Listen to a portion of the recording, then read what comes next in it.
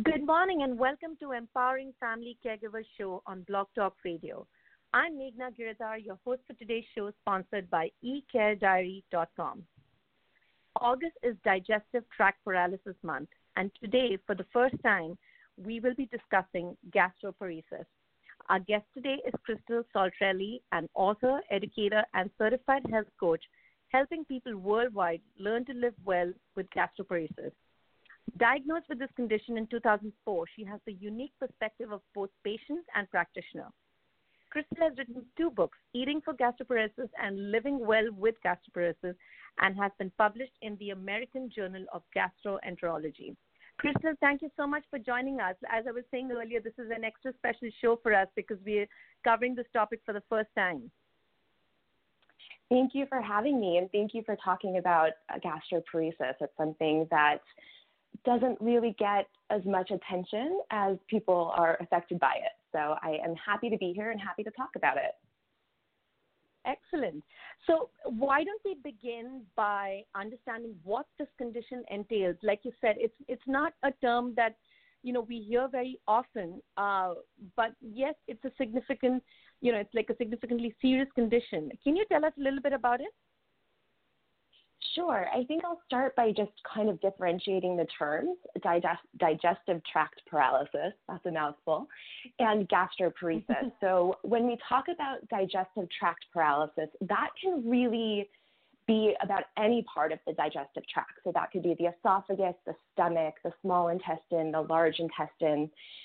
Typically, it's not the entire digestive tract for most people. It can be any combination of those. And typically, I do want to say that it's not usually complete paralysis. Typically, and I'll talk about this a little bit more specific to gastroparesis, it's a slowness of the GI tract or a weakness of the GI tract. And I just like to point that out because I think the word paralysis in particular can sound really, really scary. And not that it's not a severe condition, a life-altering condition, certainly it is, but I like to just make sure that that's clear because I think sometimes just hearing that term can really evoke a lot of anxiety. So what I specialize in is gastroparesis, and that is specific to the stomach, and that really means delayed gastric emptying or that the stomach empties slowly. And typically, as I said, it's not an entire paralysis. It's not that the stomach doesn't empty at all, though certainly there are varying degrees of gastroparesis. But typically it means if you eat a meal, it takes much longer than usual for the stomach to empty. And so that can lead to symptoms like nausea, vomiting, fullness, bloating, stomach pain. It can increase symptoms of GERD or reflux. And so it's certainly, as I said, a life-altering condition. It can be difficult to diagnose because the symptoms are sometimes a little bit vague, and just as not a lot of people listening may have initially heard of it, many doctors aren't that familiar with it, and they don't necessarily see it very often. So,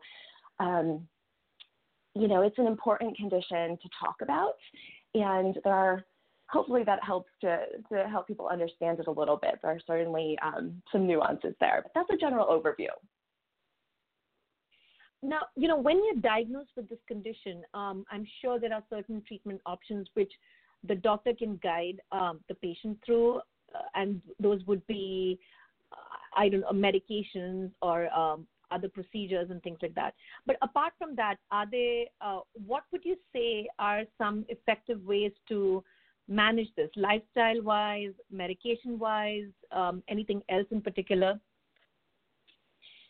Yeah, I love this question. So typically, I've been working with people for over a decade now, and what I have really found is that kind of all of those things that you just said put together are where people tend to find the most symptom relief and the most improvement in their quality of life. So I call it a comprehensive management plan. And absolutely that includes working with your doctor to get appropriate medical treatment. There aren't any medications right now available for gastroparesis that work for everybody. There are medications that work for some people, But so medical treatment in and of itself is a little bit of a trial and error when it comes to gastroparesis as to what's going to work for each individual person. So working with your doctor is definitely a piece of that comprehensive management plan. There are lots of dietary changes that can be made. So reducing fat and fiber in the diet to help the contents of the stomach empty more quickly, eating smaller meals so that there's just less of a load on the stomach at a time, decreasing things that irritate the stomach like alcohol. So certainly there's a dietary piece, and that can also be quite helpful. And for some people, that combination of changing their diet a little bit and getting some medical help from the doctor can be very effective to the point that that's really all they need to do. For most of the people that I work with, those two things don't really provide enough relief. So they're still struggling with symptoms, their quality of life is suffering. And so we add in additional things like lifestyle practices. Physical activity, to the point that anyone is able to do that, can be extremely helpful. Just simple things like walking throughout the day, not smoking, because nicotine can also delay gastric emptying, and getting enough sleep. So very seemingly simple things, but when you put those things together with the dietary changes and the medical management, that can compound the results and the effects. And then from there are things like alternative or complementary treatments. So some people find acupuncture to be incredibly helpful for nausea and vomiting.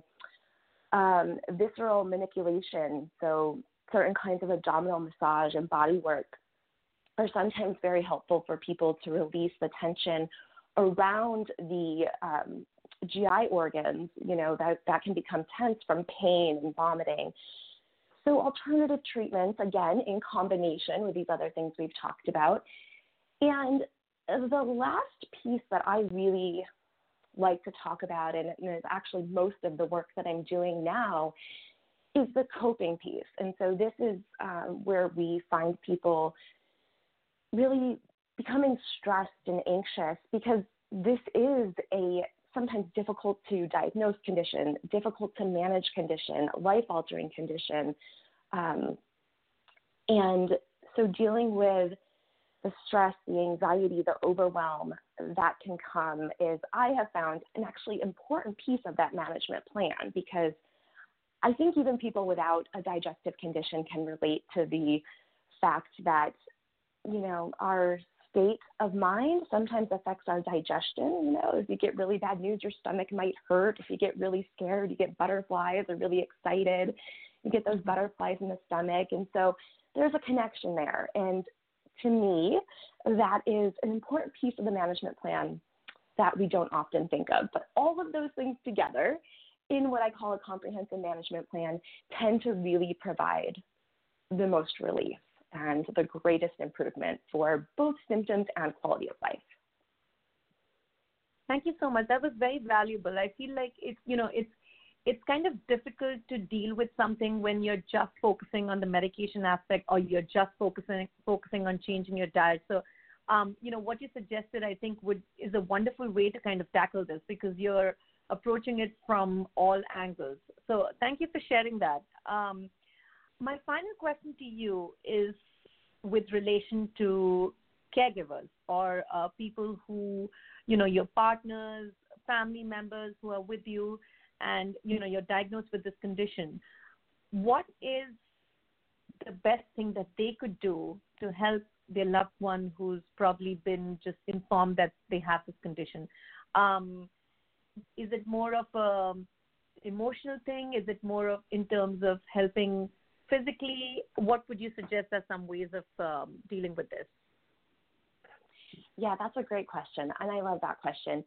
I actually have on my website, which I think you'll give the address at the end, I have a completely free class, I think it's over an hour, where I talk all about gastroparesis for loved ones. And it's really explaining the condition and giving lots of tips about what people can do. So I will give a brief answer here, but if people are looking for more information, that's a free resource that I do invite them to check out, because when I talk with clients, when I'm working with people who have gastroparesis, honestly, one of the biggest struggles I hear is that my family just doesn't understand. My loved ones don't understand, because gastroparesis is, for the most part, what we would refer to as an invisible illness. Nobody really, most people, some people are extremely ill. You can tell they are ill. They have a feeding tube, but that is the minority. Most people walking around with gastroparesis do not look sick. And so I think one of the main things that I say is for people who are caregivers, loved ones, to just really work on educating yourself about the condition so that you can better understand what the person with gastroparesis is going through.